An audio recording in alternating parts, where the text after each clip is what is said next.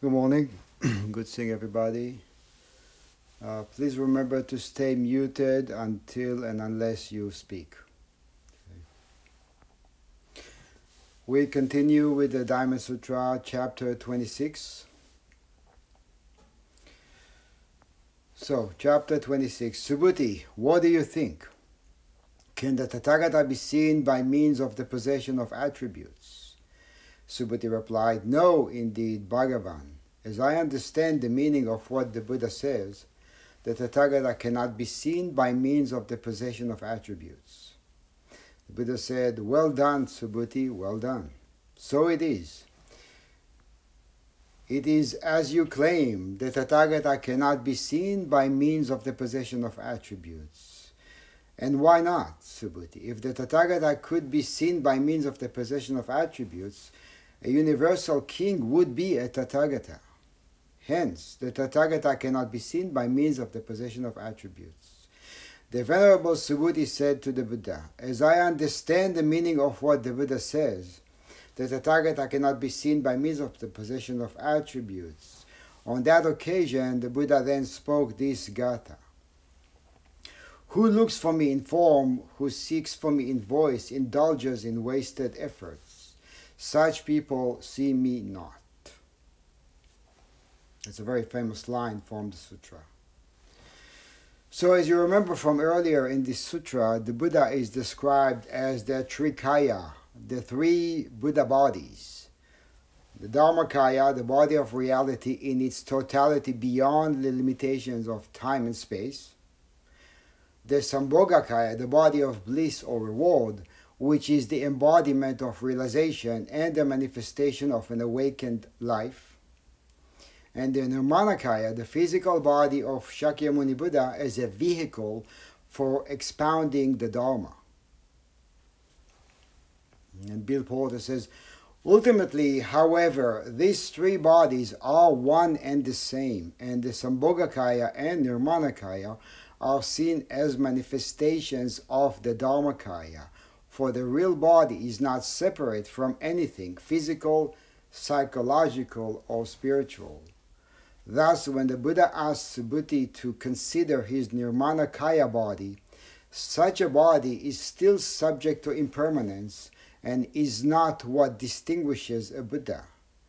What distinguishes a Buddha is the Dharma body. The Dharma body is the body that fills the Dharma realm. It is the body of reality, or reality itself. Thus, Subhuti can see the Buddha's apparition body, the Nirmanakaya. And over the course of this sutra, he has begun to comprehend the immensity of the Buddha's reward body, Sambhogakaya. But he still cannot see the Buddha's Dharma body, just as a fish cannot see the whole ocean. And then he says, if the Buddha is no self, being, life, or soul, what exactly is the Buddha? The Buddha is, by definition, the embodiment of enlightenment, the Buddha nature personified. But what is the nature of such a nature? What is the nature of such a nature? On several occasions, Chaitya's disciple asked him if a dog had the Buddha nature. On one occasion, he answered no to one monk. On another occasion, to another monk, he said yes. The difference depended on the disciple and whether Chaitya perceived the disciple was attached to the phenomenal or to the noumenal world, to existence or to non-existence. Over time, however, Chaitya's no, Wu in Chinese, Mu in Japanese, became one of the most popular koans in Zen, and his yes was forgotten. Actually, it is not completely forgotten, because there is a koan that we do encounter in the third book that we study. It's actually a sutta, another Rinzai book, the book of equanimity. So in the book of equanimity, there is a longer koan that brings up both answers, and a student encountering this koan has to transcend both as one. So he says here, his yes was forgotten. It would appear that Subhuti too preferred no to yes. And obviously, preferring no to yes or yes to no is a problem, creates duality. Chao Ming titles this chapter, "The Dharma body is not an attribute." Is not an attribute. Huineng says, to look for a form or search for a sound is to walk down the wrong path, as the Buddha said. Here, intuitive insight alone reveals what is permanent and real. Thus follow a chapter on how the Dharma body is not an attribute. Te Ching says, since the Dharma body has no self and the reward body cannot be seen by means of attributes, are these 32 attributes not a Buddha? The 32 attributes of the Buddha, actually, it says that the 32 chapters of this sutra correspond with the 32 attributes of a Buddha, physical attributes. This chapter explains that the apparition body is not true in order to show that the Dharma body is free of attributes. I'm going to read another paragraph and we open it up. The Mahaprajna Paramita Shastra says, if the 32 attributes of the Mahayana are the result of karma and the attributes of all the Buddhas in the 10 directions and the Dharmas of the past, present, and future are not attributes, why now speak of 32 attributes? If even one attribute is false, how much more so 32? And the answer, there are two kinds of Buddha dharmas. One is provisional, worldly truth, and the other one is ultimate, final truth, or absolute. In terms of provisional truth, we speak of 32 attributes. In terms of ultimate truth, we speak of no attributes. Or in a way, we can say that in terms of the absolute, each one of the attributes must be seen as not an attribute. Or each instance, or the way reality shows up, must be seen as no, therefore yes, as it is being repeated again and again in this sutra. Thus, there are two kinds of paths. The first leads beings to cultivate the path of merit. The second is the path of wisdom.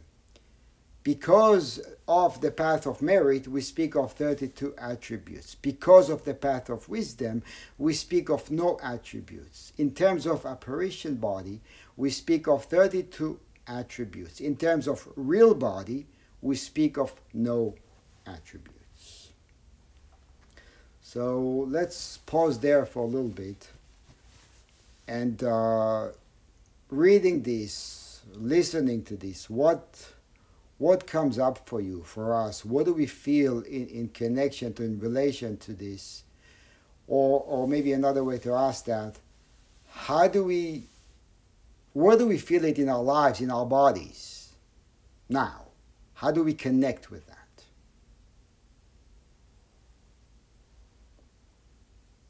By silence, that's one way. Now let's go to words. Yes? I had a quick question. I feel like I generally accept and understand what the word attribute means, but maybe it's helpful to, if you could clarify a little bit more, because I keep using this word attribute so specifically, what that really means in this context. Well, it means the way, so the Buddha, there's actually 32 descriptions of how, or specific descriptions to the body of the Buddha, or the appearance of the Buddha, right?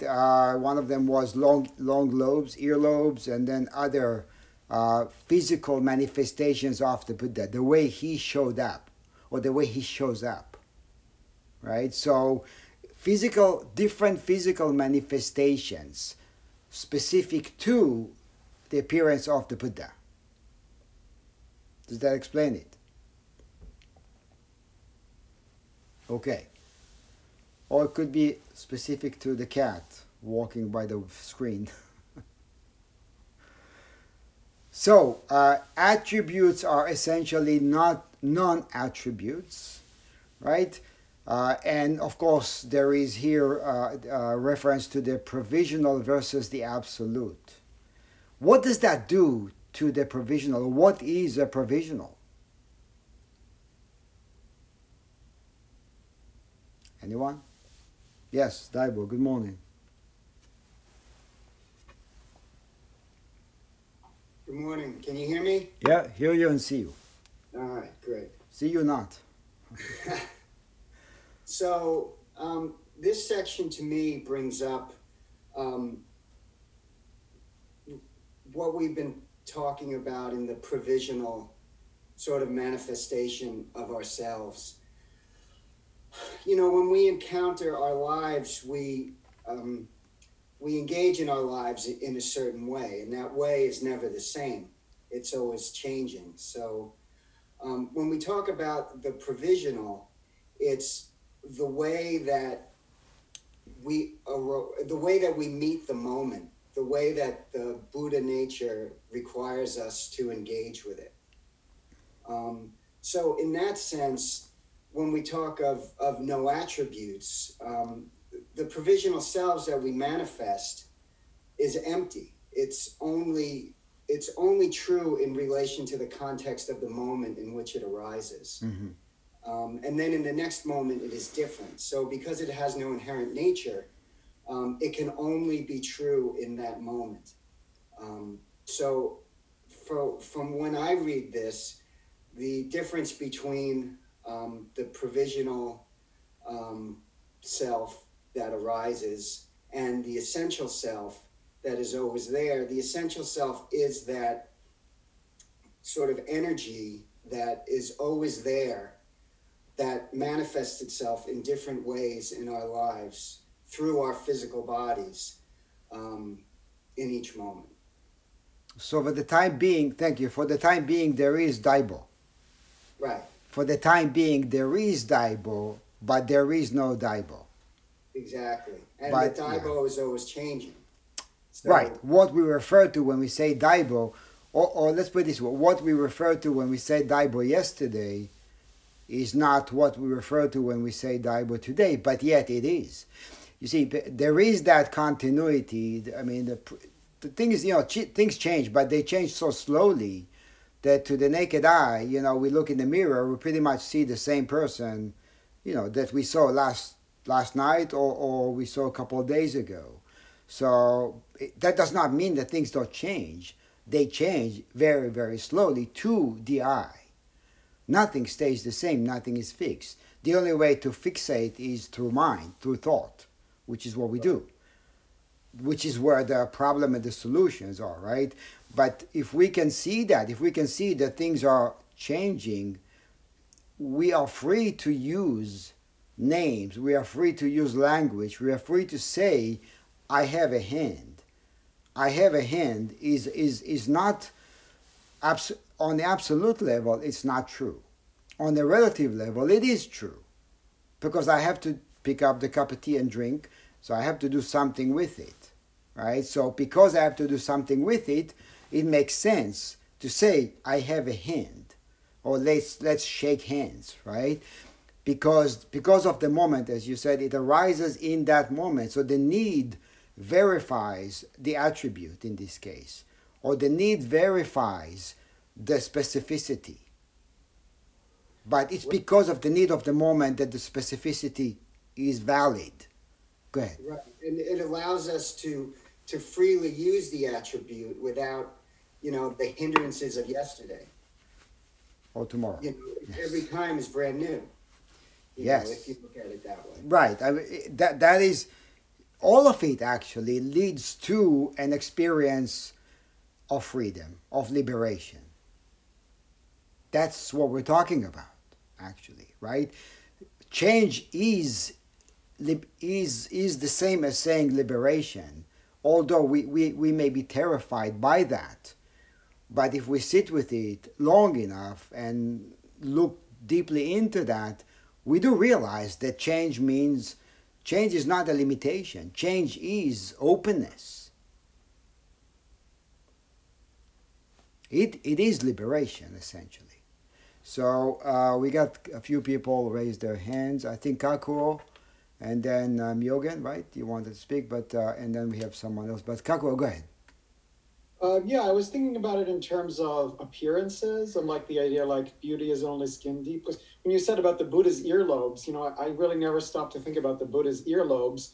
But if I do stop to think about that, then I think about people's physical appearance, and like the most obvious thing is who's attractive and who's not attractive to me. And then, but it's also who's charming, who is, just charismatic and these things. And I guess what the sutra is trying to tell us is to look at the Buddha nature. In other words, to look at the universal soul or whatever it is in that person, as opposed to either their appearance or their charm, or I think a lot about celebrities when I was kind of thinking about that, like what makes us drawn to our favorite, actor or comedian. Mm-hmm. Mm-hmm. Right. And then on the other side, if somebody is, the rare case where somebody has such an intense physical deformity that it's hard to look at them, in that rare case, but then like, can we see past the physical? Right. You think that's what we're talking about when we talk about attributes? Well, if you take the line, those who seek for me in form see me not, right? If you take that line, then the thing so it can be used in that example you gave, because the eye is captive of the mind, right? So what comes through the eyes immediately goes to being analyzed by the provisional mind, if you will, right? And that the mind already has assumptions built in, right? So, and that becomes that loop, right? So that's all we see. All we see is what we think, because the eye and the mind, the thinking mind, are connected, right? So, and ultimately what that means is that we are blind. We're not seeing. We're not truly seeing. I'm not seeing you. I'm seeing what I think about you.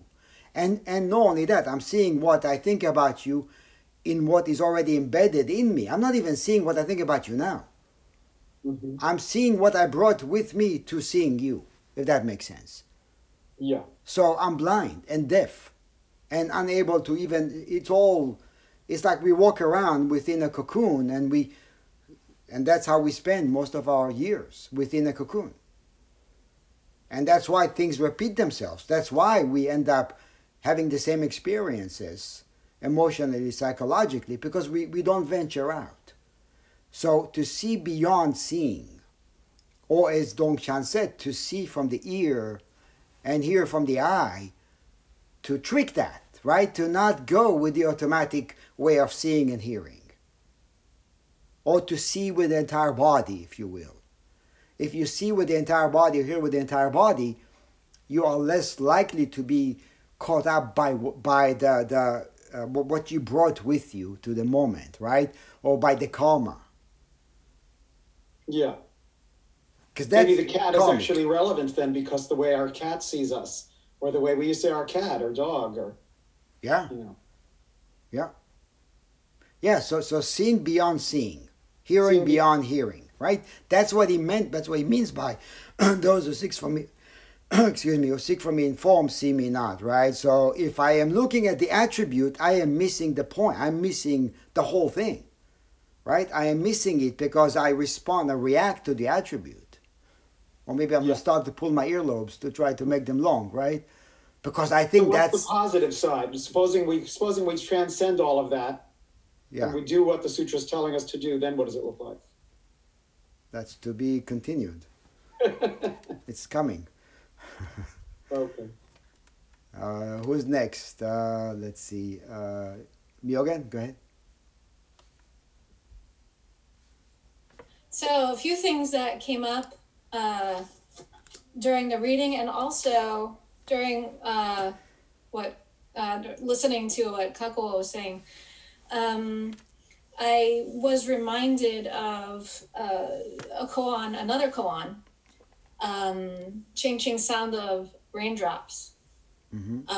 And that the raindrops contain everything and nothing, and they are relevant, but they're not relevant. Meaning, kind of like what it says here in the book on page 379. Just a fish cannot see the whole ocean. Mm-hmm. So everything is there. Everything has attributes and no attributes.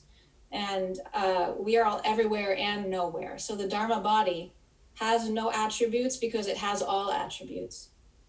And also thinking about how does the Buddha show up, but everything is there anyway. Everything is there already. How does the Buddha show up is pointing at an attribute instead of pointing at all attributes. Do you see what I'm saying? How does the Buddha show up? How do we encounter a Buddha? So how do we intimately encounter that? The Dharmakaya. How do we encounter and communicate with the Dharmakaya? And then it is, so the three Buddha bodies are one body. It's not, it is important, as it is illustrated here, it is important to not chop it up to three and see this, and not that. Yes. So see things as this is relevant, but this is irrelevant is missing the point. Yes. Because everything is relevant all at the same time and irrelevant. Yes, this is what we talked about last week with the new year. It is auspicious and meaningless at the same time. Right? We talked about last week. Right. Yes. So what does it mean to intimately connect with, encounter, and communicate with the way the Dharma body manifests right now?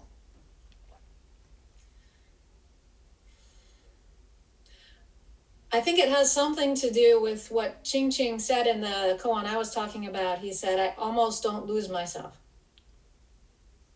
Yes. People are upside down. They follow after things. Upside down, right, that, right, and that, right. and that. They lose themselves and follow after things, is what Yeah. Ching Ching said, right? Because we're upside down, we lose ourselves and follow after things. Right, so I almost not lose myself is, in a way, to see the specificity, but at the same time, to not get caught up by the specificity. So to be able to see the space while interacting with the details. So we don't follow and lose ourselves, neither to the space nor to the specificity. That having to do with what Red Pine said, just as a fish cannot see the whole ocean. You can't see it in terms of what's around you, what's surrounding you, and what you are. Yes, and the fish is always, the fish is sustained by what it cannot see. Yes. In the same way that we are sustained by the air that we are unable to see. Right. Wanting to see it creates a problem. Mm-hmm. Thank you. Thank you. Thank you. Oji, good morning.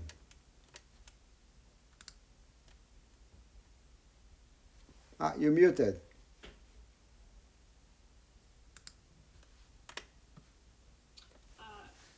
Well, I actually was going to ask a question. Good morning, everybody. Good morning. Thank you for sharing. Thank you for sharing this practice. I was going to ask a question about the difference between provisional self and karmic experience, I guess. And then the dialogue you just had sort of clarified it. And I will just relate it to a personal experience because that's all I've got. So I'm dealing with some karmic consequences of, that manifest physically for me. And I've got some neurological issues. I'm going to have some surgery, and And I'm super grateful for all the technology that's available. And I've had a question, almost moment to moment about this experience.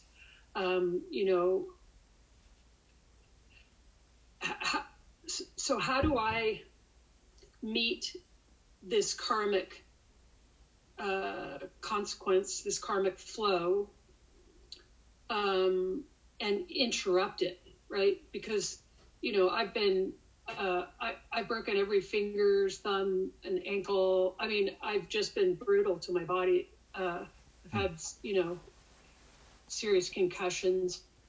And so, because we can now, I've asked, gosh, how can I interrupt this karmic flow? And thank goodness I can even ask that question with sincerity and really feel sort of excited that I can. Mm-hmm. And then while you guys were just talking, I realized, oh, okay, so I just meet this karmic flow, fearlessly with my provisional self, which is, part of it is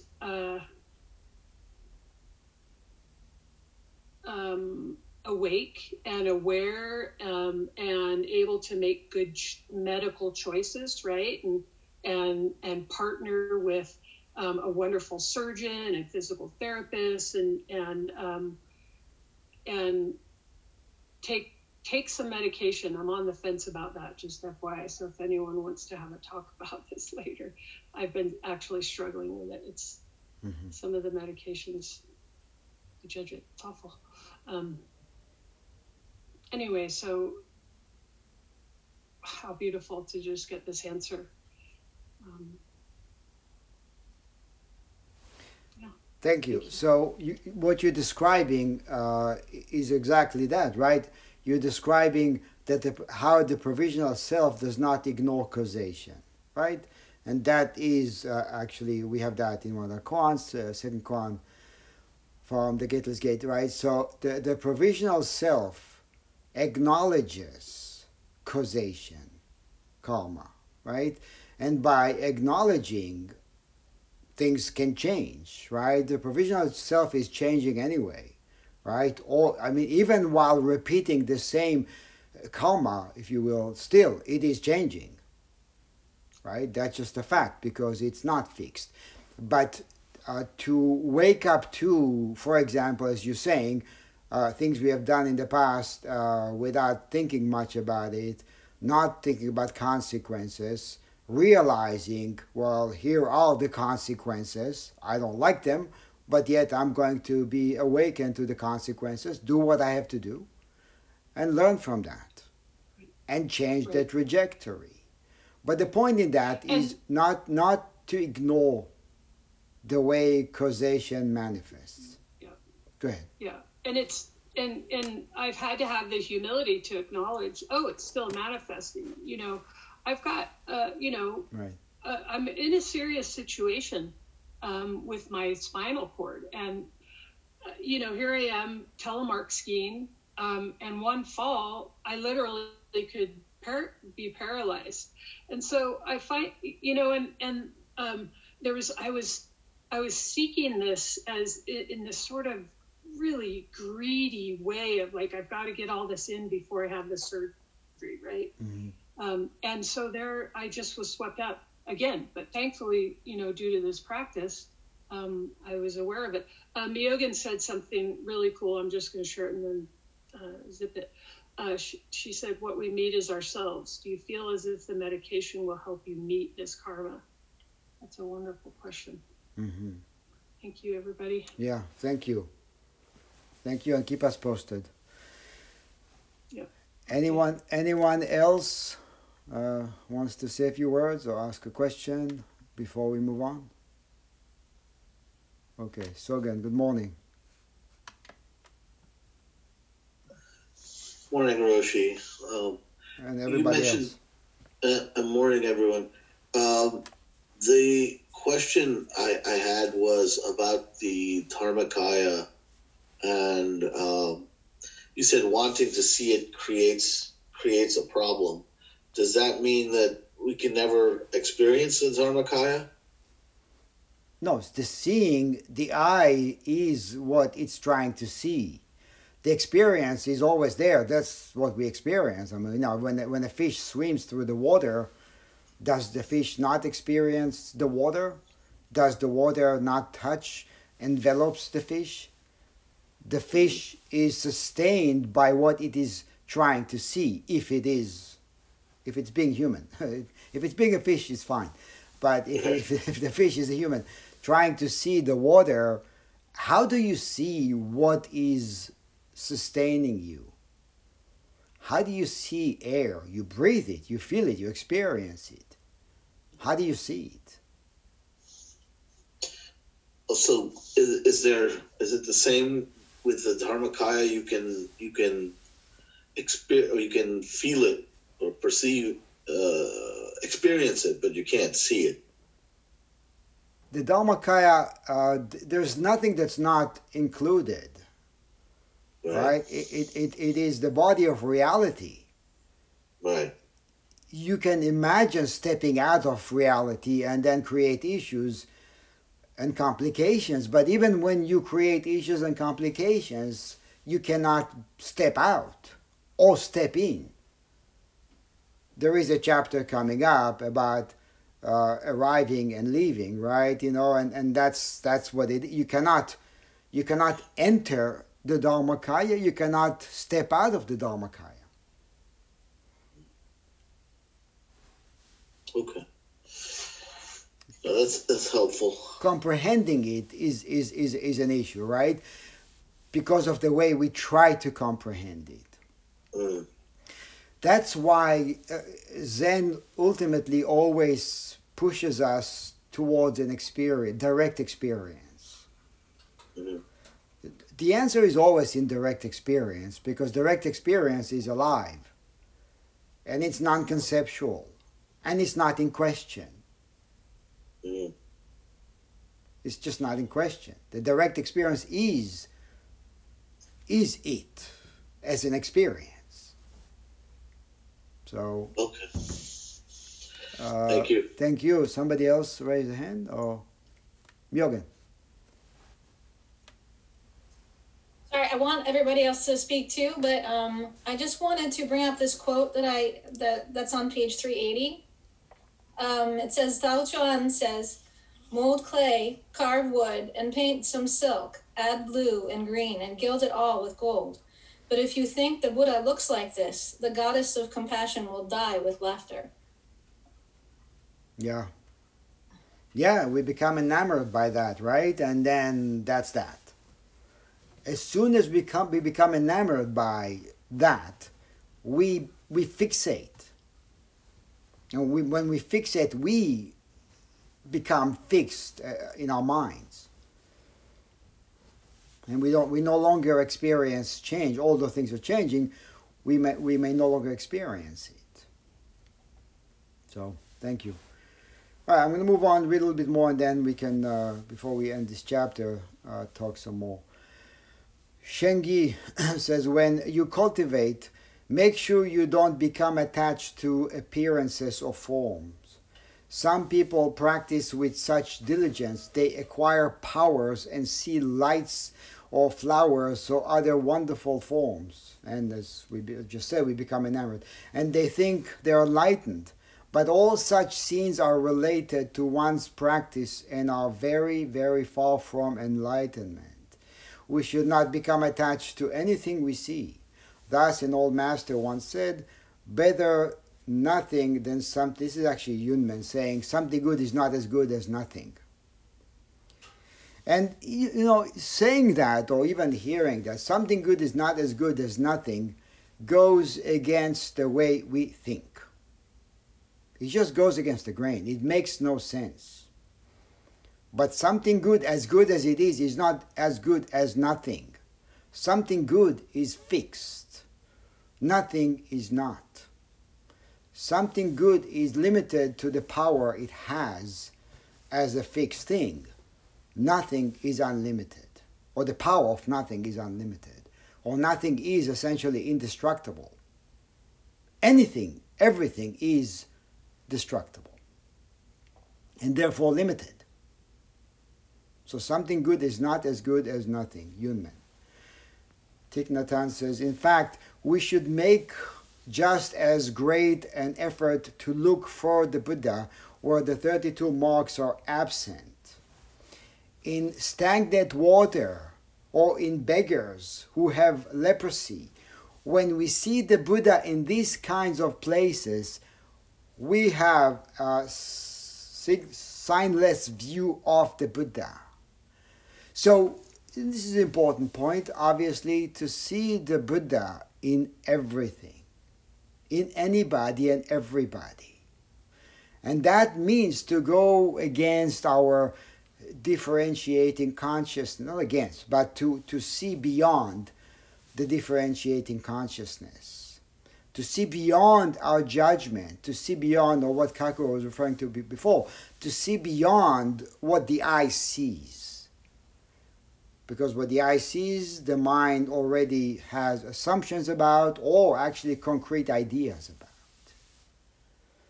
To see it in what the mind rejects, right? And he's saying here to see where the 32 marks of the Buddha are absent.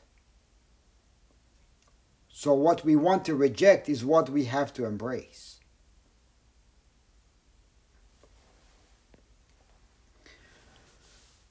And like the famous koan, Yunmen was once asked by a monk, what is Buddha? And his answer was kenshikatsu, which is a shit stick. Right? And this is why we would encounter such answers, because if we are unable to see it in a shit stick, then our seeing is limited to thought. Right? And again, I want to bring up that last line from that chapter, who looks for me in form, who seeks for me in voice, indulges in wasted efforts, such people will not see me. Huineng. The me here, the me in see me not, refers to the inherently and essentially pure, uncreated, formless, eternally real body of all beings. If we look for Buddhas in attributes or seek dharmas in sounds, our thoughts will rise and fall and we will remain unaware of the Tathagata. Right? And Bill Porter asked that, what is the nature of Buddhahood and why is it so important that we see the real Buddha? And then he says, because the Buddha's real body is the same as our real body. Hence, the Buddha provides us with a simple poem to keep in mind while considering this question and our own answer to it. Where is the real Buddha? And then back to Thich Nhat Hanh, when we first learn to meditate, we may visualize the Buddha with his 32 special marks or attributes. But once our wounds are healed, we should leave those images and see the Buddha in birth, sickness, old age, and death. Nirvana is made of the same substance as attachment, and awakening of the same substance as ignorance.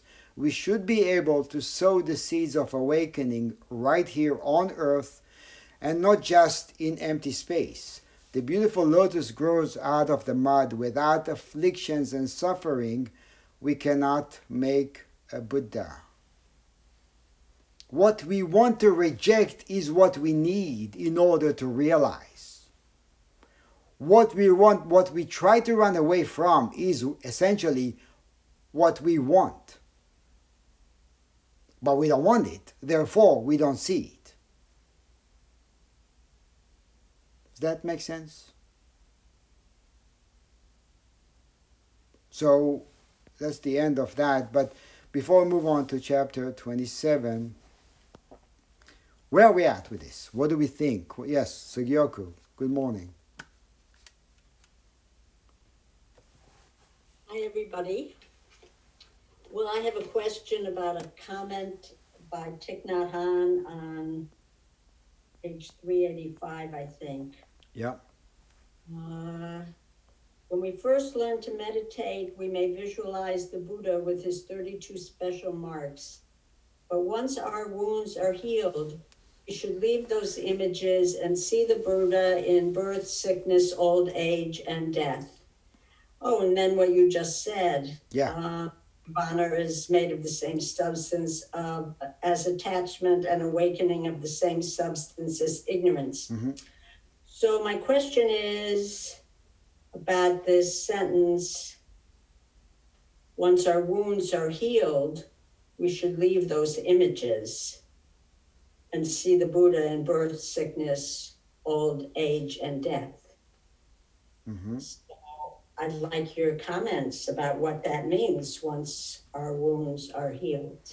So you're asking, should we wait until they're healed?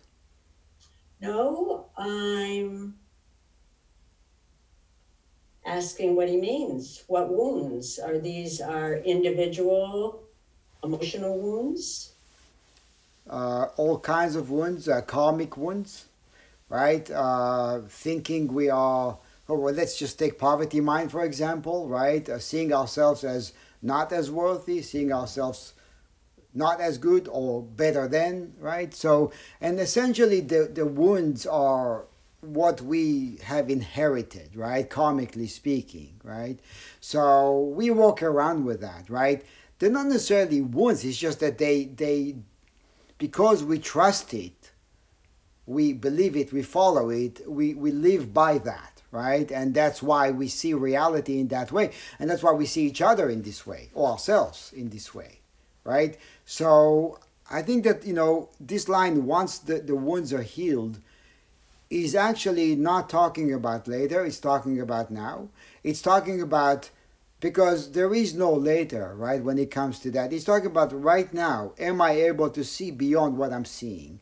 Or am I able to hear beyond what my mind is trying to convince me that I'm seeing and hearing? The mind is very, the provisional, right, for the time being, the way the mind works is very convincing. It's very powerful, right? And it does not see it, because it is seeing separations. It does not see equality. It does not see preciousness, or it has very specific definitions for what is precious and what is not. Therefore, a shit stick is not a Buddha. Or I am not a Buddha because I am a piece of whatever, right? The way I may think about myself, right? So to see beyond that right now or seeing beyond that right now is available. And the second we can see beyond that, those wounds are healed, but they're not healed because they go anywhere. They're healed because we stop trusting it. It sounds like he's saying also, use whatever techniques and upayas you need to quiet the mind. To quiet the mind, or to not be so worried by a very loud and obnoxious mind. Right? Okay. So quieting the mind is great. But what about times that we're unable to quiet the mind? And there are many times like that, right? That the mind has a lot to say. So at times like that, it's not that it's not available, right? So at times like that, you mentioned upaya, at times like that, what works? What has worked in the past? What techniques, as you say, should I employ right now? Learning from the way I'm practicing, learning from the past, right? What kind of techniques should I employ to be able to see beyond what my mind is saying? And then at the auspicious moment, if you're lucky enough to discern it, drop the technique. Do what? Say again the last thing. Drop the technique. Drop the technique. Yeah, there are techniques. We embody techniques, right? You can say Zazen is also a technique, right? We can say because we are doing something in a specific way. It has its upaya, upayaness, right? So we are doing that. But then we do drop Zazen when we practice Zazen at some point. We drop Zen practice. We drop all of it. We drop Sangha. We drop the three treasures. We're not walking away from the three treasures. We drop the three. We drop ourselves and everything that comes with that. Is that okay? Do you want to, shall we move on? Very much. Thank you. Okay. Myoho. Hi everyone. Morning. Welcome back. A few things came to mind with the comments as well. When I started the practice, I remember I bought like 8 different Buddha statues and had it everywhere, and I needed that. I needed something physical, something that tangible, some reminders. And you know, it obviously as it gets deeper, I don't need a Buddha statue to be reminded of certain things, right? So I do feel like when we begin, or I remember, and this was not long ago, to be able to sit in DBZ for such a long time, counting my breath was key. Going, 1 to 10, come back to 1. But I remember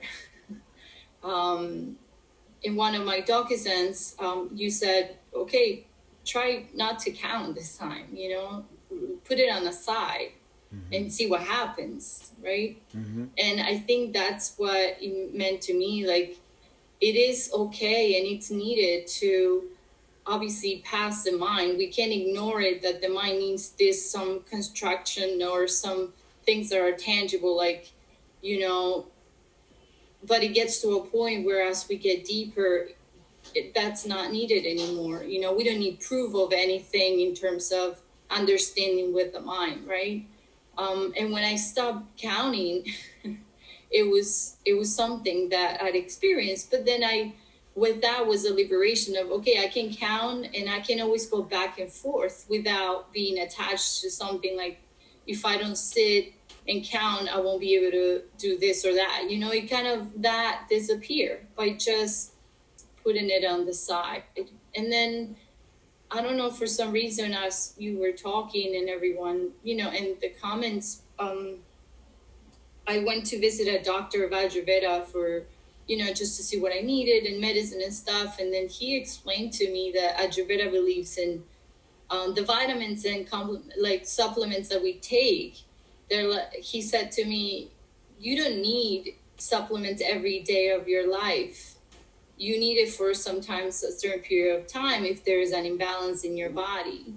But Ayurveda doesn't believe in taking vitamins every day, because if your body doesn't need them, right? But then again, we tend to overdo things, and what can be healing at one point can become a poison at another point. Yeah. If we get stuck or, attached to it, because it is an attachment. And again, I don't know, I guess it fit in my experience, but that also, I'm trying to learn herbalism, and I did learn that a lot of plants are medicine, but then they can also cause harm if you either overdo it or if you just use it for a condition that is not for.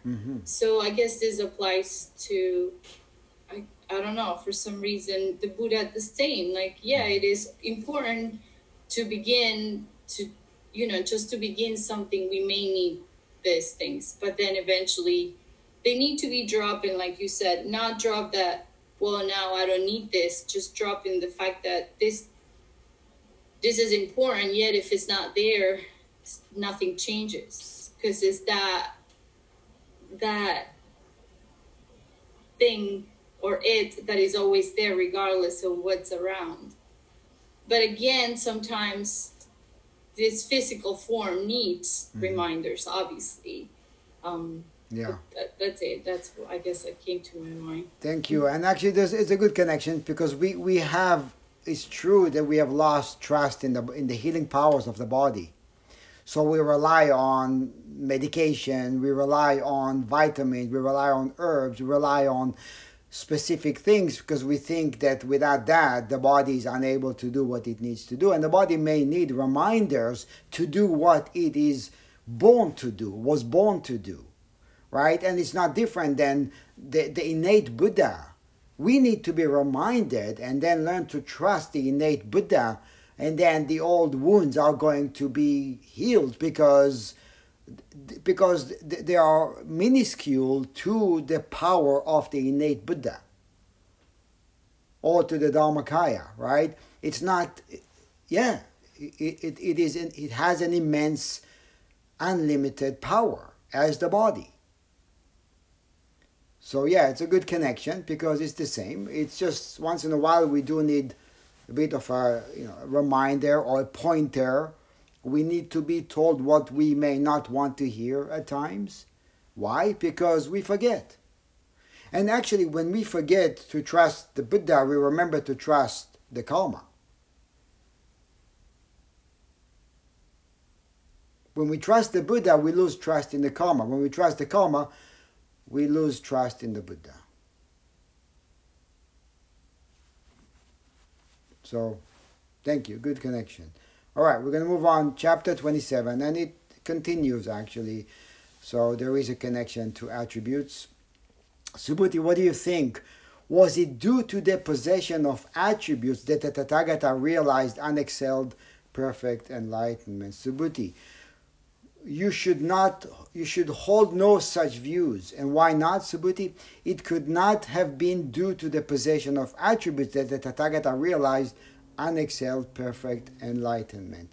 Furthermore, Subhuti, someone may claim those who set forth on the Bodhisattva path announce the destruction or the end of some dharma. Subhuti, you should hold no such views. And why not? Those who set forth on the Bodhisattva path do not announce the destruction or the end of any dharma. And there's a note here. The Buddha was known, as we just talked about, to possess 32 marks of greatness, which were attributed to his physical appearance. Now, these 32 marks also appear in great leaders and in Mara.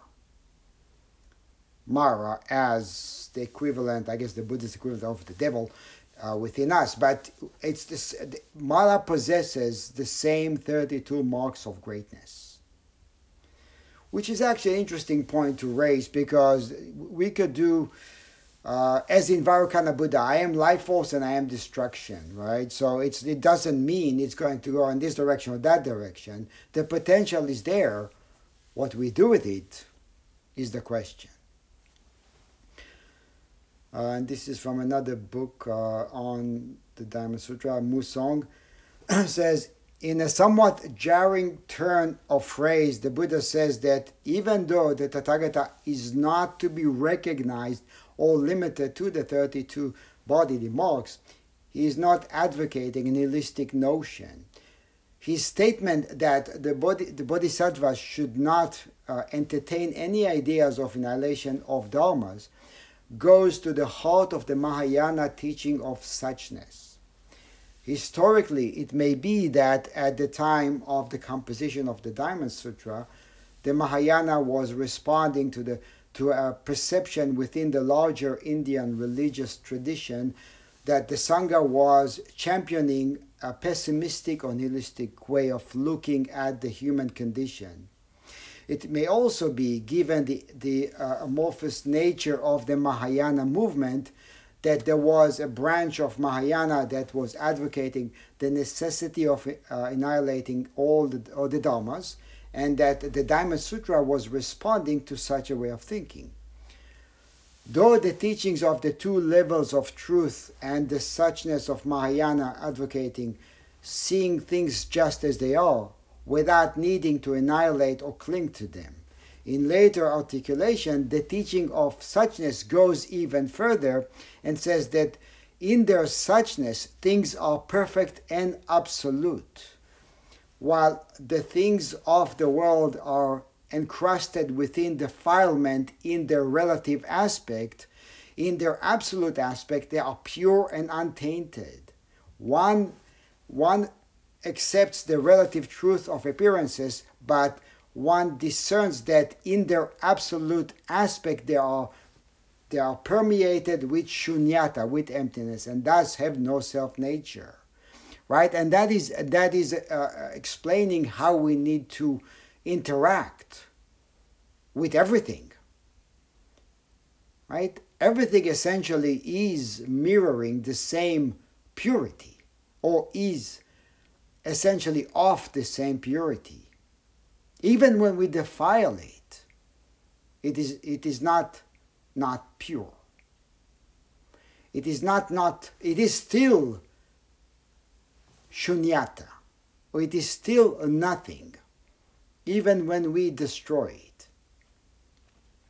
So when we desecrate, or our desecration, we should say, does not essentially do anything to nothing. Right? How can it?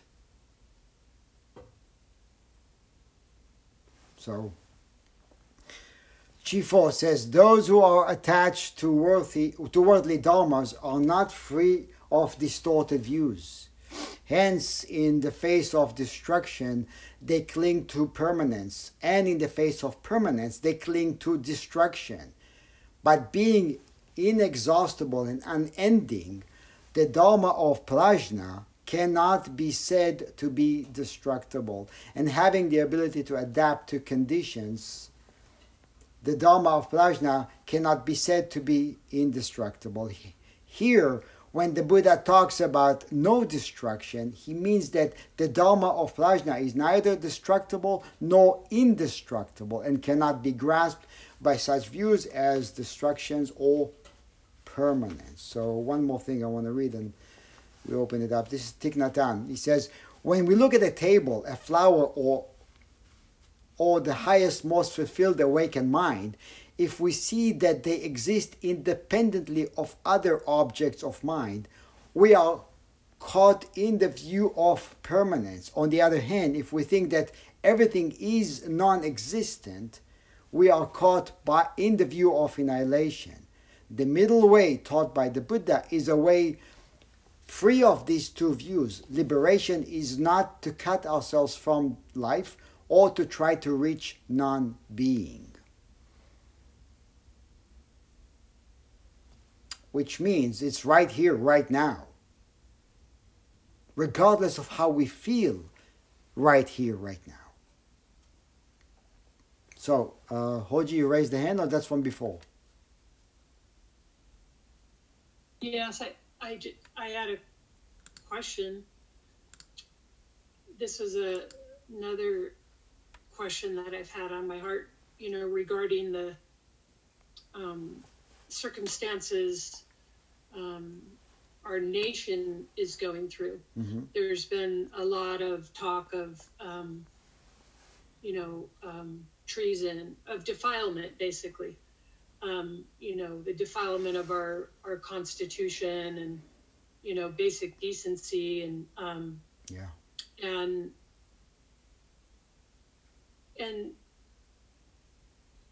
I've wondered,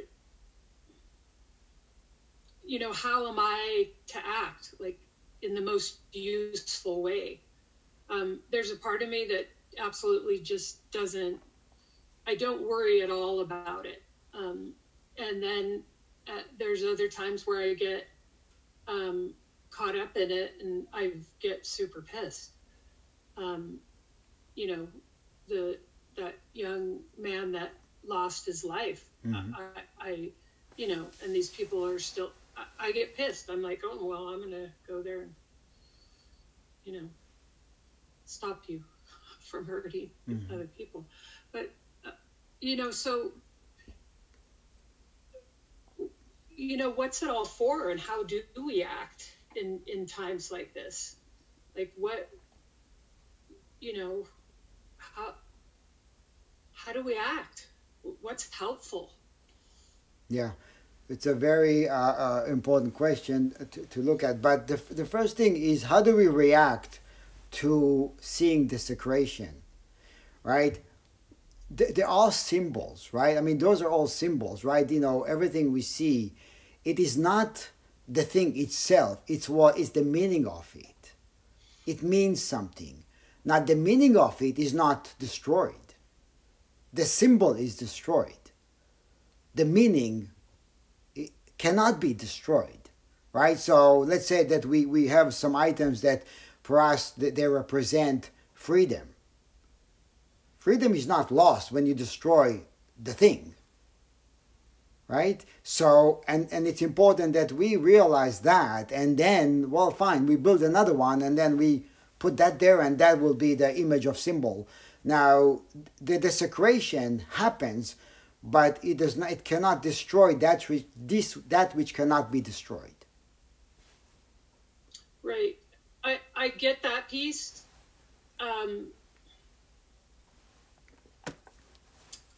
So I get there's an element in this whole thing of you know,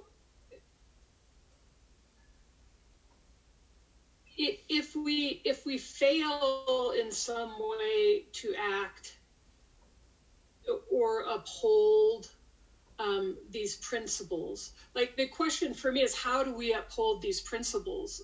You know, when it seems I'm very concerned that this person is still in office, and that's alarming to me. And I'm concerned about, you know, the longevity of our republic, if you will. You know, so then I'm back to the question that, you know, how do I can preserve it. No one can ever take it from me. I know that, you know, I mean, I just know that I would be okay in a jail cell, God, knock on wood. And, you know, my provisional self is, you know, waste and wondering what my marching orders are. It's well, there are no marching orders, but what's important is that we verify that within ourselves, and then all the 10 directions are wide open. Do anything you feel is helpful. So there's no book to follow. There's no list of things to do, but we have to begin from seeing that even so those who desecrate and what has been desecrated did not destroy the purity. Whether it's in them, they may be in jail, right? Whether it's in them or in what they destroyed, right? And the question is, can that change the way we interact with each other? Can that change the way we view each other as human beings? So yeah, there is a possibility that, you know, things are not the way they change all the time, right? So there is a possibility that democracy will be toppled and then, you know, rebuilt. There is always that possibility because things change. We did not imagine that we will encounter what we encountered in the past 4 years. We thought, well, there are fail-safe mechanisms that will prevent this from happening. Well, guess what? They don't, right? And here we are facing that. So now there is some reckoning happening, obviously. Unfortunately, sometimes reckoning happens after people lose their lives, after things are destroyed. Then there's reckoning. And maybe that reckoning will create some more healing. It's possible. It looks like this is the direction. But then again, we have to look at how we react and respond. We don't want to respond in a way that paralyzes us, because then we are unable to do anything. Right?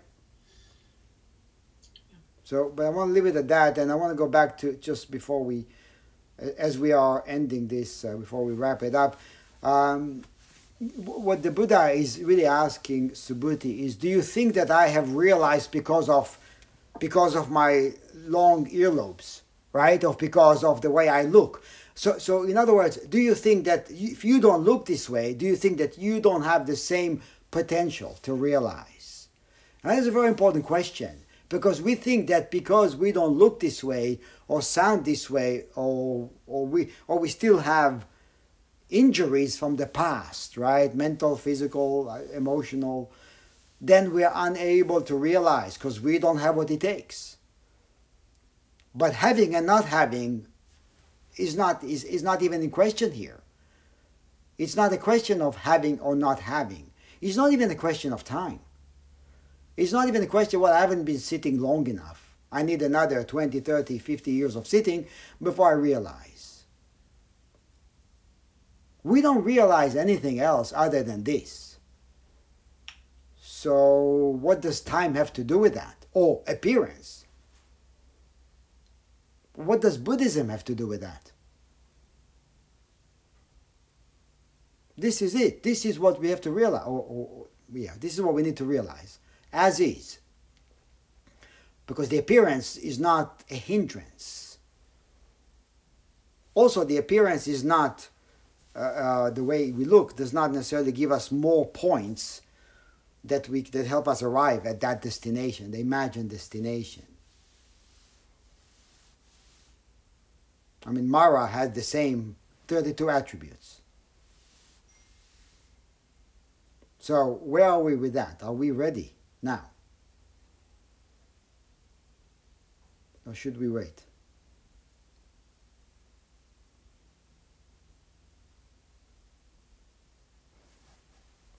Rezan is very quiet. Let's make him talk. Actually, I raised my hand before. You did. There is an idea which is important to me in this discussion. Beauty, I think, is this experience that we have all the time, which is in that experience is this tension between the provisional self and the Dharma self.